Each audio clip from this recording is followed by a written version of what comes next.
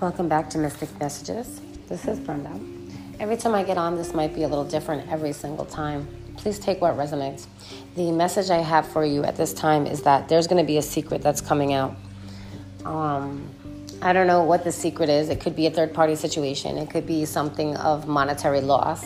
I do see you looking at something that has already passed, like something like when you have spilt milk. Like you're upset about spilt milk, bro.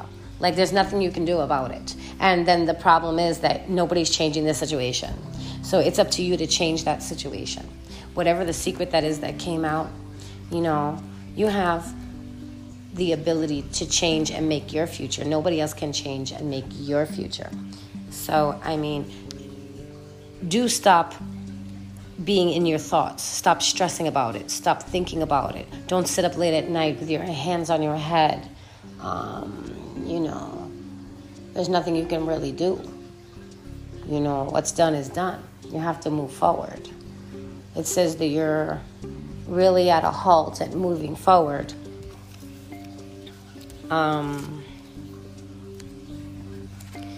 There'll be information coming in. There also is a new beginning. Someone's toxic habits are affecting you. This person only wants sex from you, or you only want sex from that person, but I do believe it's the person that only wants sex from you.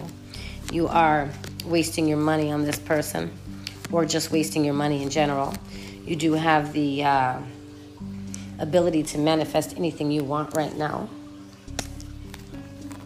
So, this person could be any sign, really. It could be a Virgo. It could be an air sign. You come up a lot here because you are an air sign.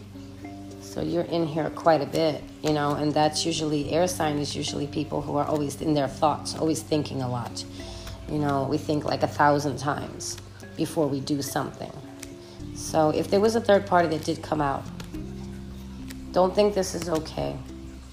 It does say that it has been stopped. So this person is not cheating on you now or playing you or lying, but guess what? They did. And if it's already out and it's there and it already happened, you should move on. Don't accept it and think it's okay. See you next time, Gemini.